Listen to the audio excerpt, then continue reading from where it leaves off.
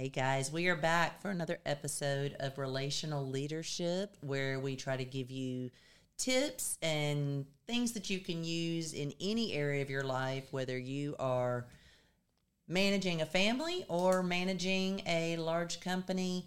Our relationships make a difference, and how we work with them, that affects every aspect of our lives. So we try to give you tidbits that you can use no matter what. And I'm a little nervous today, but my name's Stephanie Clements, and this guy here has a surprise for me. I sure do. Got about a half dozen of them. My name is Sean Daly, and I am Stephanie's junior co-host, as I like to say. And today we're going to be talking about what not to do as leaders. Think of this as a go-to list of things that you should just probably do the opposite. So I don't know about Stephanie. I plan to share some personal experiences of mistakes that I've made, and within 1 minute or one day I thought to myself, man, I really wish I could go back in time and not do that. But before we get into that, I told Stephanie last week that it was her turn to take a run in the hot seat. So I got a few minutes of questions to put Stephanie in the spotlight so we can learn a little bit more about the senior co-host here. And I don't mean that by age, but by experience. All right, so start off with an easy one. All right. Your celebrity crush. Well, are you going through a long list right now? no, there's two, but some people will know this one or not. But Billy Currington has always been what I consider my freebie. So he's a country music artist. Okay. Anybody who has known me for any amount of time knows that's Billy Currington. Okay, so Billy, if you're listening. Right. Okay, yes. All right. But you said two, so I'm curious. So Hugh Jackman would have been the other Wolverine. One, Wolverine. So yeah. Okay, all right. And he also did musicals. I think he got something for guys that can sing. Is what it sounds like. Hugh Jackman has done a couple of musicals. Yeah, he has. And not a bad looking fella, I guess, as well. All right. Go-to beverage. Chardonnay. All right. Either La Crema or Sonoma-Cutrer usually. Okay. All right. Fine. All right. Okay, if you could have an unlimited supply of anything for the rest of your life, what would that be? And don't say something philosophical like time with my kids or Chardonnay. All right. If there's any time on the beach too. Okay. All right. Now that is a tad more introspective. Yes, all right. Yes. Time on the beach with a glass of Chardonnay that never ends. All right. If I took your phone and started deleting apps and said, Stephanie, I'm going to leave 2 apps on here and only 2, what 2 would those be? Text and email. All right. That's functional. Yeah, because with text and email, you could text somebody, hey, what's going on Facebook? Or right. You can email somebody, hey, give me directions on how to get to that Chardonnay distributor. Yeah, it might actually have to be text and Facebook, maybe. Okay. Actually. All right. Let's see here. I actually wrote some of these down, as you can tell. Okay. All right. All right. What food do you like that other people might find odd? What food do I like? I love stuffed grape leaves. So okay.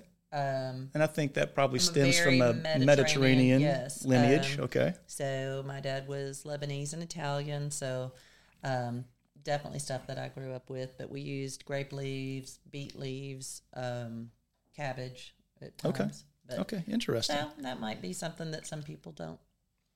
I've never seen those on the appetizer menu at Fazoli's, No, right? But. All right, let's see. I think maybe here the last one I'll ask you is, what is your go-to karaoke song? I don't really try to karaoke. I try to stay away from that. Sure. But you've had that unlimited Chardonnay. It was a good day on the beach. You just stuffed yourself with grape leaves. So many mistakes. And all of your friends have now said, Stephanie. And they hand you the mic. Girl Crush. Girl Crush. I am proud to say I'm unfamiliar. Who sings that? Little Big Town. Yeah. I would sing it for you, but I haven't had enough Chardonnay.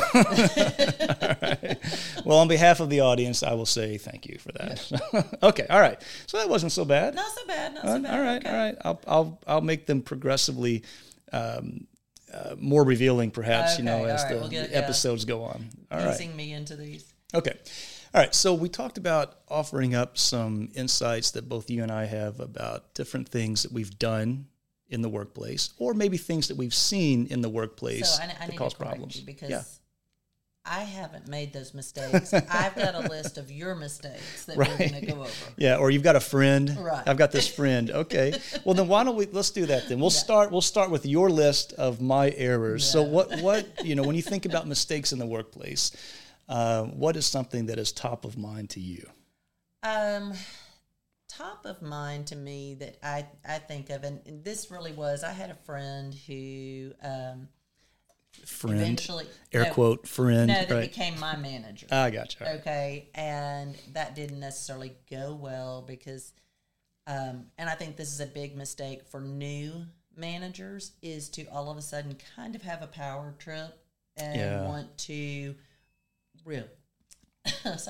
push, just push their, I'm the boss now and I need to, make sure everybody knows I'm the boss and that sort of thing. And that can be a really tough place to be because you can jump into new management and it may be that you're taking over, even if you're an experienced manager, you're taking over a new crew. Yeah. Or, you're just leveling up. But either way, you want to be careful about how you manage that team. Sure. and make that emphasis on your new career. Yeah, no, well, gosh, what a great insight. I know one of the first few times I was put into a leadership position, I will freely admit that I was a bit defensive. Mm-hmm. And typically defensiveness comes from some place of insecurity. Sure. It doesn't mean that we're all a bunch of basket cases who have to spend half our lives in a therapist office being counseled, but we all have probably some number of insecurities. Sure. And when you're a new leader, I know for myself, I was pretty guarded and I was overly sensitive to any sort of challenge or criticism that came my way. And I remember I think it was the first leadership job I had in the Air Force. I walked past an open door. There was probably a half dozen guys in there, and one of them was holding court, and I was the subject matter. Oh, no. Yeah. And just walking down the hall in an unguarded moment, I guess he forgot I was in the building. He was pretty loudly and proudly cataloging all my bad decisions. Right. Whether or not they had validity, on the merits, I took it very personal. Sure. I walked in, confronted him. He turned beet red. Even if he was right, he probably recognized, I kind of look like an idiot, gossiping about another man behind his back. But I recognized after the fact that by doing it the way I did it, I essentially lowered myself, as they say, to his level. Mm-hmm. Fast forward a couple years later, the exact same scenario happened. It was the same open door, different people, but somebody was in there going through the laundry list of everything wrong with my leadership. In that time, I learned a lesson. I walked in, everybody got quiet. Yeah. Everybody's nobody. Knows, that's the old Navy of he's standing right behind me, isn't he? Yes. And all I did was I walked in, pretended like I was going over to the copier to see if it had on the register what I had printed off. It didn't. Surprise, surprise. Made eye contact with the guy that had been running his mouth and then walked out. That probably was way more effective. Right. Because suddenly you're walking in there like the apex predator alpha lion, right? Yeah. You're not there to prove them wrong. And so, big mistake I made early on was being so sensitive to anything that even remotely resembled a challenge that I was always looking to tamp that down. And you just can't. Sure. You don't have the energy to fight all those battles. Right. Well, the next, so that I always go and do research on our topic. Yes, you do your homework. You were prepared. The next mistake that shows up is micromanaging. Now, I do try my best not to micromanage, but I really if something doesn't get done pretty quickly and efficiently and done right, I do struggle sometimes with that. Okay, so let me ask you, by your nature and personality, that may be something with which you will always struggle because your inclination is to jump in. However, as a successful leader and business owner, you've obviously figured out some approaches to help keep that part of you in check somewhat. So do you feel like you're better at not micromanaging now, or the flip, empowering people now than you were years ago? I give people a chance to show that they can do it and how they're going to go about it. And hopefully,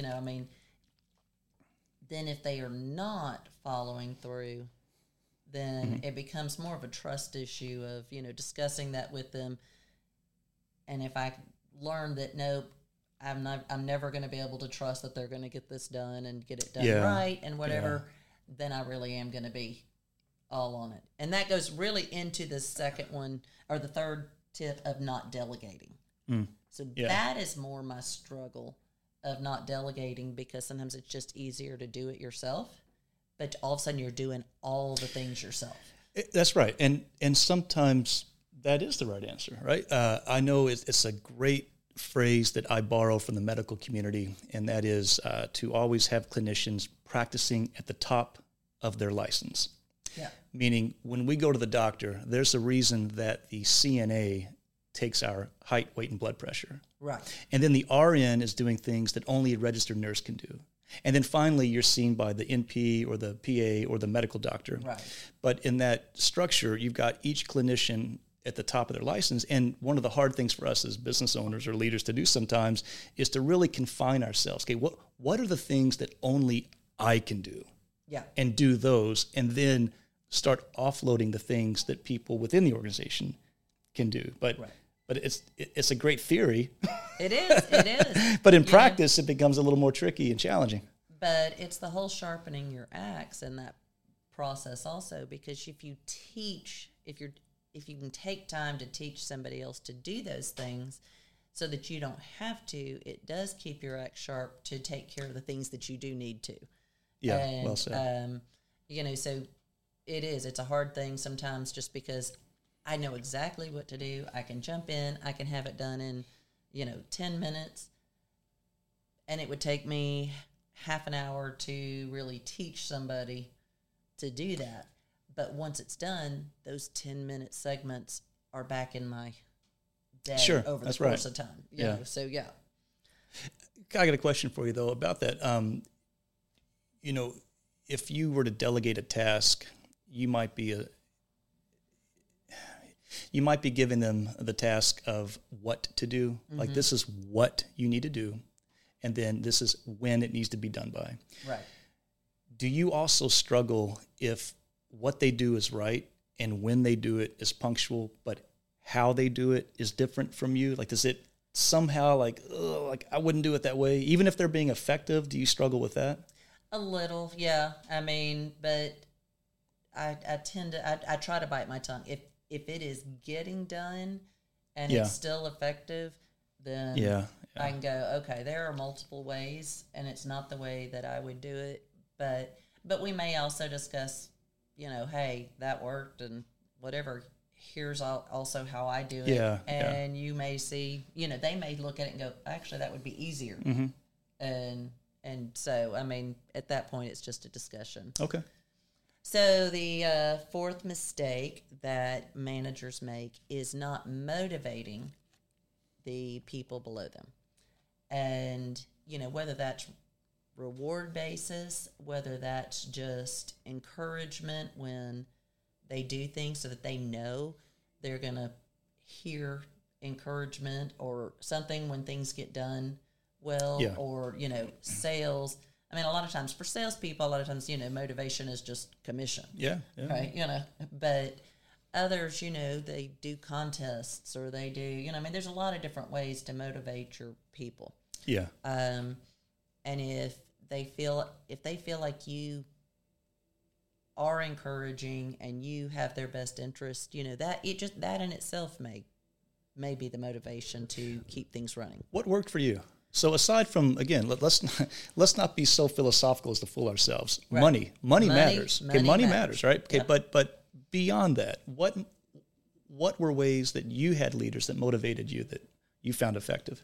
I'm competitive, so a lot of times it's, reaching a goal, and, whoever reaches the goal, there's some sort of reward, gets there first, or things like that. I mean, by nature, I'm competitive. I'm encouraging. I want us all to win, but I want to win first, Right. But, okay. So first among equals. Right. So to me, I mean, even just having those things did, also just wanting, sometimes just, again, that recognition of knowing that what I'm doing is being seen. And noticed. Yeah. And, so that if I am going out of my way, if I am doing a lot of different things and helping the company, that somebody goes, you're a valuable asset to right. us, you know?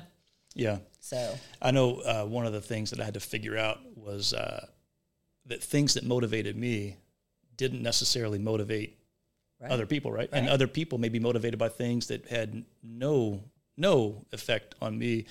And so while there are, I think, a number of formal reward mechanisms that leaders should think about putting into place, whether it's, like you said, competitions, things like that, I did find that one thing that most people universally appreciated was when the boss simply stopped by their workstation and gave them a specific bit of recognition. It can't be a slap on the back, hey, great job. Yeah. It's, hey, I noticed the other night we had that plane coming in late and we needed somebody to stay and run the desk. And it was brought to my attention that you're the one that did that.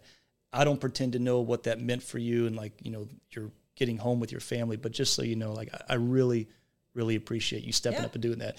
It's amazing how much of that easy, low-hanging fruit is there to be plucked. And we get so busy sometimes that we just gloss right over it. We just assume everybody's willing and whatever, and never ask. Yeah. So, poor communication of goals and tasks. So besides, maybe I'm good at delegating those things, but if I don't explain what the goal is, what I really want, then a lot of times you leave them flying blind of where they're supposed to go with things. So I just think, if I say, I need a report of last year's customer base. Am I just pulling names? Right, yeah. Or am I pulling what they did? Am I pulling what, so now I'm left wondering, well, exactly what does he want out of this report? That's right. And, as leaders, we are going to have implicitly more of a macro level view of the operation. We may not have the degree of specificity that each one of the people under us has, but we have that proverbial 30,000 foot perspective. And so sometimes when we give guidance like that, in our mind, it's pretty clear. But one thing I always reminded myself is that in every position description I ever wrote when I was hiring somebody, nowhere in there was there a requirement that they be a mind reader. And I had to learn the hard way. Yeah. When I'm like, how in Hades did you not understand what I was asking you to do? And then sure enough, they recounted back, and I'm thinking, okay, the transcript of this actually proves them right. Like, I there was a critical piece of intel that I did not share with them that I just assumed that they would assume, and I was wrong. And so you get burned enough and you figure out to be a little more definitive. Well, it is, because a lot of times, in my mind, when I'm telling you what I want, I know exactly what it is. Sure. I can picture it. I see it. I do the whole thing. But unless I've really conveyed that, they don't. Yeah. And so, you know, and we can do that. We can get in a hurry and be like, hey, I need you there at, 3:00. And they're like, you need me where? Oh yeah. Yeah. Left out that critical piece of information. Yeah.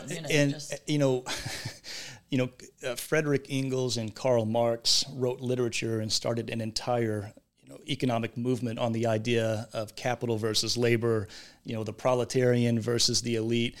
But I will say that owners of private companies or in publicly traded companies, management is supposed to have an owner's mentality, are leading people that have, and I don't mean this negatively, but they have a laborer's mentality. Right. And so when you, as management, are talking to somebody who is I dare say laborer, and I don't mean any baggage associated with that, but the people have different perspectives. And so an owner with an owner's mentality is going to visualize things different than somebody who says, hey, I work hourly and here's my agreed upon scope of duties. And so there's going to be different interpretations. And so again, I say that as somebody who didn't appreciate that early on. Right. But then I was the one left responsible. Yeah. Hey, why did your entire department fail to meet this goal? I was like, what are you going to do? Blame the people working for you? Right. Well, a couple of these go with things that we've already discussed. Not giving feedback and failing to give recognition. So that but the feedback also needs to come when things aren't right. You have to be able, they don't know that they're doing it wrong if you're not willing to sit down and explain it and show it. And, and that's just, it's so important to, if I'm doing something wrong, I want to know. Sure. I would, because my goal is always to excel. And so if I'm not doing it right, but I'm doing the best I can, and you see a way that I can do it right, don't set me up for failure. Yeah. Set me up for success. So with making sure that we protect the innocent, can you think of any times as a leader where you were silent on something that you just maybe were kind of hoping the behavior would stop and you didn't really address it and it continued on and it finally became a problem that required your attention? Yeah, I can. But are you able to tell the story without getting hate mail on your social media accounts? I think so. Okay. All right. No, I don't want to get you in trouble. I did have an employee once that everything they did had just started just getting on my nerves, and nothing. I felt like I had to explain everything way too much, and I really was getting, instead of when they'd turn things in, I'd just be like, oh, I'll just fix it. Yeah. Instead, and that, that's a tough spot. Again, they had moved into the point just because I didn't enjoy interacting with them anymore, that there was no winning for them. Yeah. It just, so. Yeah. And once that starts, that is typically not a phenomenon that will cease on its own, right? No. Once they figure out, oh, well, no matter what I turn in, I don't get any feedback, even if they know the boss is fixing it, once that train leaves the station, it doesn't typically reverse course on its own. And if it's a large company, it may be that you can move them around. I'm not the best manager for this person, but maybe it is, there are people who have too much time invested in the company that they're not going to leave, and they're not somebody, so you do have to figure out, and it's better if you can figure out how to tell them and get them on the right track, or get somebody else who can tell them and get them on the right track. Yeah. But it's just, it's got to happen. So, so then the other one is the inability to say no. And, as leaders, we have to, you want to have that open door policy. You want to have people can come to you. They ask for things, but you still have to do what's best in the best interest of the company. Yeah. And as much as you may want to please employees with things, it's not always in the best interest. And so you do have to be able to say no, not need the accolades of your, be able to disappoint your employees sometimes. Yeah. And, because they're all watching, as soon as you make that exception for one, right, even if in your heart of hearts you can justify to yourself that, okay, the nuance of this context, it's so odd that it justifies the exception to policy. And occasionally we have to grant those. But it should never be lost on to you that, okay, the version of the story that will circulate around the break room will not be nearly this nuanced. No. It'll be, oh, well, if you remember 14 months ago, they went to lunch together. Therefore, he must be her favorite, right? So, anytime we have committed to saying no, except for, right. Well, only in this case, the tribe sees that, right? Well, and it can be, I've experienced this not too long ago, unfortunately, but where things that I wanted and it wasn't something that would be unheard of, but we're in a recession or pre-recession or wherever we are right now, that sometimes expansion and things like that don't make sense. Mm-hmm. And it's disappointing, but we live in real life. And things happen. And so a company can say, we were going to help, open up and expand and whatever, but then they have to go, no, we're not expanding. Yeah. We're not doing those things right now. Mm-hmm. And so even if it's not, an exception to a rule or something, it's just we have to be able to say no. If I heard it once, I heard it 1,000 times. From the time I started talking to a recruiter at 17 and joining the Air Force, it was the needs of the Air Force come first. Well, but I want to have this job. Well, the Air Force has plenty of them. The needs of the Air Force come first. Right. Well, I don't want to deploy in the summer because I really like to watch baseball. Well, the needs of the Air Force come first. Yeah. Well, I've been deployed once for this, once for that. Like, listen, okay, regarding your kids, you can be there for the birth or the conception, not both. You pick, right? The needs of the Air Force come first, right? So, you're right, we do live, and some people struggle with that. And I don't want to be the cantankerous old man, these kids nowadays, but less people are accustomed to hearing no than once upon a time. Right. And no is becoming a bit of a dirty word. Like, well, what do you mean that I can't do this? What do you mean that I'm not allowed to do this? So saying no, oftentimes, I agree, is one of the hardest things that we have to do as leaders. I mean, one of the things I've had to explain to my kids is that in the end, I mean, sometimes it's a whole lot easier to just say yes and not deal with the, the fits and the things like that. But in the end, my job is to make you functional parts of society, and I can see, long term, just like our parents said, I can see the results long term where they can only see it short term. Yeah. And so, it's to keep you, my job is to keep you safe. It's to, healthy, and then hopefully making you into viable citizens of, society. And so that means I have to say no sometimes. That's right. It's I guess I'm just a victim of my life and experiences, but as a career military officer, we studied a fair amount of the art of war, and in the counterinsurgency phase of all of that education, one of the famous things that came out of Vietnam was, listen, we're winning every battle, but the battles we're winning keep getting closer and closer to Saigon. So it's like we're winning every battle, but we're losing the war, right? Yeah, right. And so it's like kind of with your kids. Okay, I've had a long day. I do not want to go through a meltdown here in Kroger. Fine, you can have that sugary cereal, and you think, well, I just won the battle, but those victories will, in the battlefield, will end up losing the war.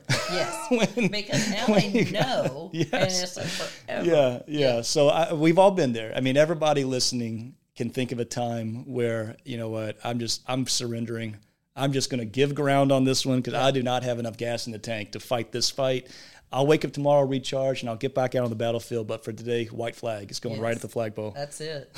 So the last couple here that I saw was oversharing of your personal life with your workers.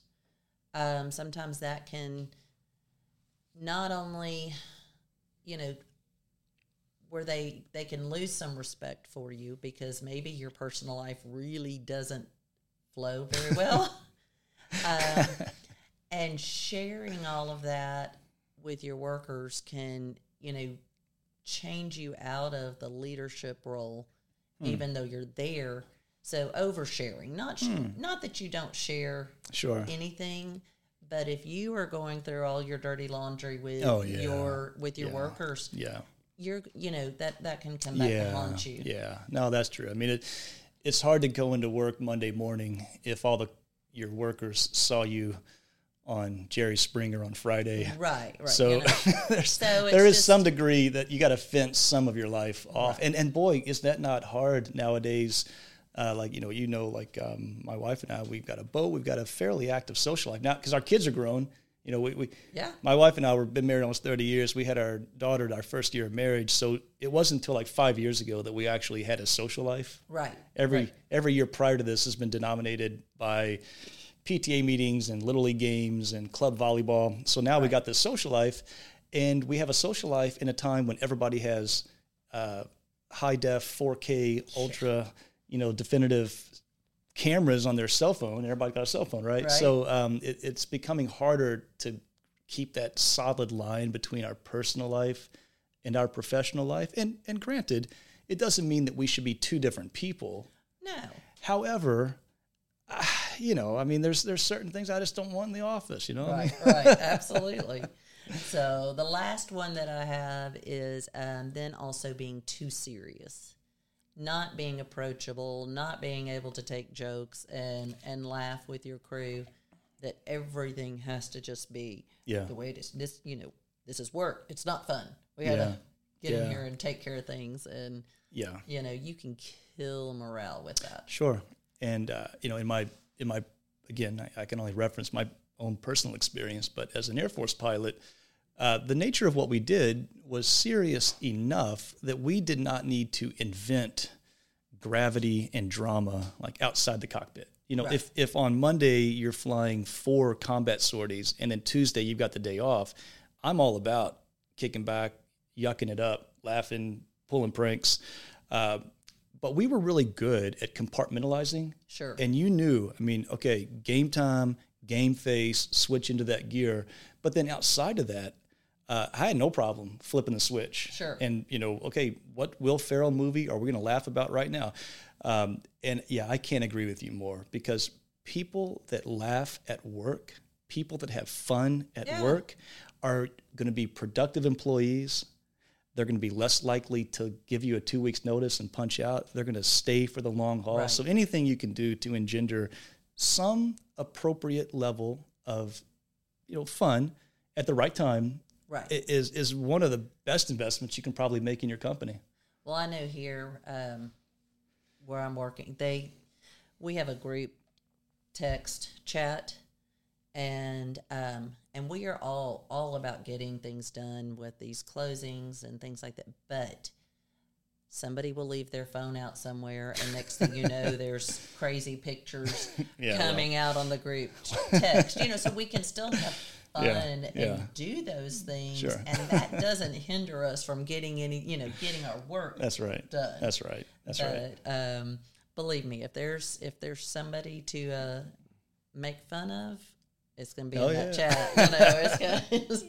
So you can have fun too. We are pretty much out of time, so I do have other tips for things you can do, and I think maybe we make that another show. Wonderful. A second set of this, but and maybe, just maybe, we'll put Sean in the hot seat for that one. I'm not scared. I'm not scared of you. Yeah. Well, you haven't seen my questions. What is it? The Fifth Amendment, I believe. I know my rights. It's not allowed in the hot seat. So okay, we're playing North Korea rules. Right. You will answer the questions. All right. Fair enough. You answered mine. Okay. All right. Well, we appreciate you joining us. We even had some comments and some interaction, so we appreciate all of that.